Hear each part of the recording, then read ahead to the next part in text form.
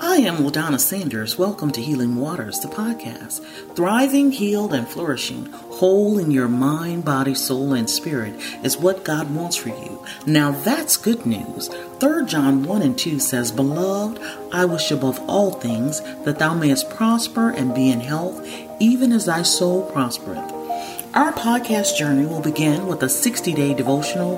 Together we will review selected scriptures that convey God's heart regarding your healing. I'll briefly explain those scriptures and then you and I will pray. Healing Waters Day 35 is found in Matthew, the 21st chapter, the 12th through the 14th verse. And Jesus went into the temple of God and cast out all of them that sold and bought in the temple, and overthrew the tables of money changers and the seats of them that sold doves, and said unto them, It is written, My house shall be called a house of prayer, but you have made it a den of thieves. Then the blind and the lame came to him in the temple, and he healed them. This uproar in the temple occurred immediately after Christ's triumphant entry into Jerusalem. Verses 8 and 9 of this same chapter says, And the very great multitude spread their garments in the way. Others cut down branches from the trees and strawed them in the way. And the multitudes that went before and that followed cried, saying, Hosanna to the Son of David. Blessed is he that cometh in the name of the Lord. Hosanna in the highest. Hosanna means save now.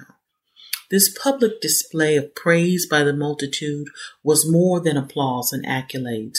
It was a public acknowledgement of Jesus as the Messiah and a cry for deliverance.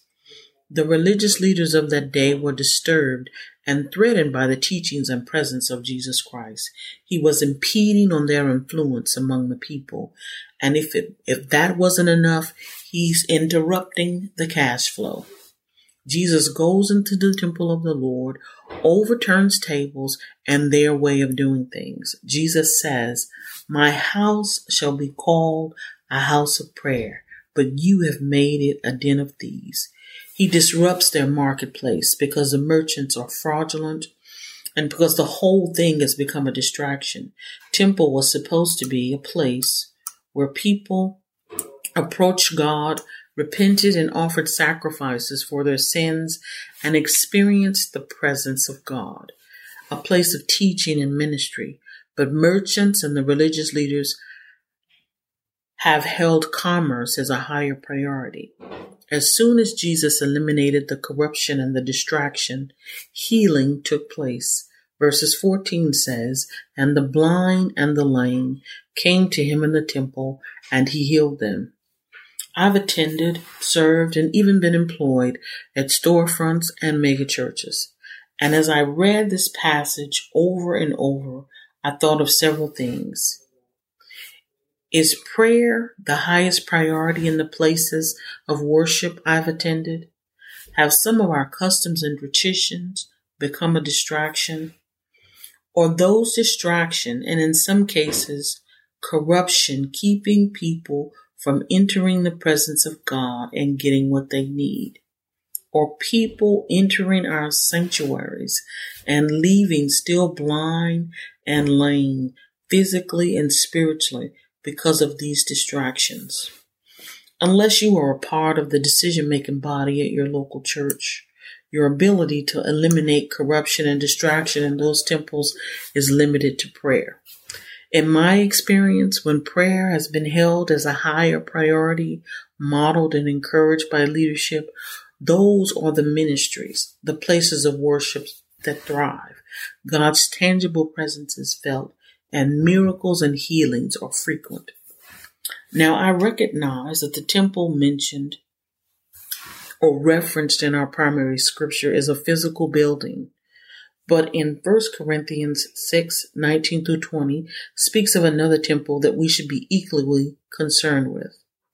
It reads, What know ye not, that your body is the temple of the Holy Ghost, which is in you, which you have of God, and you are not your own, for you have been bought with a price. Therefore glorify God in your body and in your spirit, which are God's.